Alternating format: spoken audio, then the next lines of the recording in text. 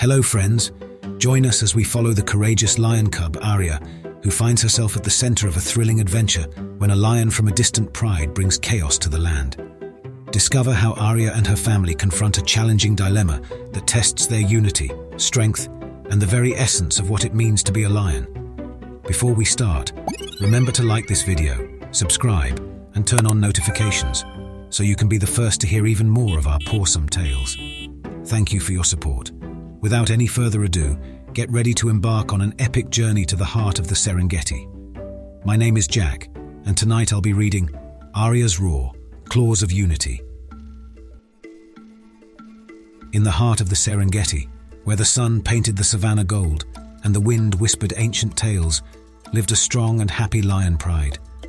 Among them was a spirited lion cub named Arya. She had golden fur and eyes that shimmered like the stars. Arya's pride loved her dearly, for she had a fierce spirit and a tender heart. One day, as the sun dipped below the horizon, news spread through the land like wildfire. A lion from a different pride had used his claws to hurt another lion within his own pack. The tale of the aggression reached Arya's pride, and discussions were held about how to prevent such violence from happening again. Some of the pride's leaders suggested a drastic solution: to remove the claws of all the lions in their pride. They believed that by doing so, the danger of claw-related harm would be eradicated. Arya and her parents were perplexed by this idea.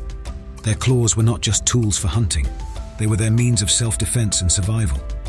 Arya's mother, a wise and gentle lioness, questioned the leaders about the fairness of their suggestion. If we remove our claws, we will be defenseless against threats in the wild. How can we protect ourselves and our cubs without our claws? She asked.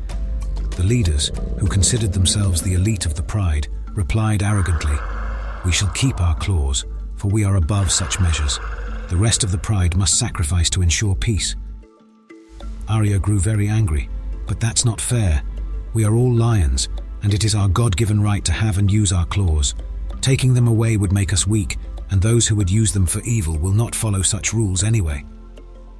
Her father, a strong and brave lion, stepped forward to stand with his family. "We will not surrender our natural defenses," he declared firmly. "It is our duty to protect ourselves and our loved ones." As Arya's parents spoke up, the rest of the pride began to rally behind them. They saw the wisdom in their words and understood the importance of retaining their claws for their own safety. Together, the united pride confronted the leaders who had suggested the removal of claws. With unwavering determination, they made it clear that they would not accept such a proposal. The dissenting leaders, realizing they had lost the support of the majority, were forced to leave the pride's territory. The pride chose to maintain their claws, but they also made a solemn vow to use them responsibly and only for self-defense and protection. They knew that with power came great responsibility, and they would teach their cubs the true value of strength and compassion. As time passed, peace and harmony reigned in the pride's land. The lions lived in unity, respecting each other's rights and protecting their home from any threat. The tale of Arya and the right to roar became a legend, passed down through generations as a reminder that one's natural rights should never be taken away unjustly. And so, the Serengeti continued to thrive, with its lions living freely and fearlessly, cherishing their claws not as weapons of destruction, but as symbols of their rightful place in the circle of life. For it is a truth known by all the creatures of the wild: the right to protect oneself is a precious gift, never to be surrendered. Thank you for listening. Be sure to let us know what your favorite part was down below in the comments. If you haven't already, remember to like this video, subscribe, and turn on notifications so you can be the first to hear our newest stories.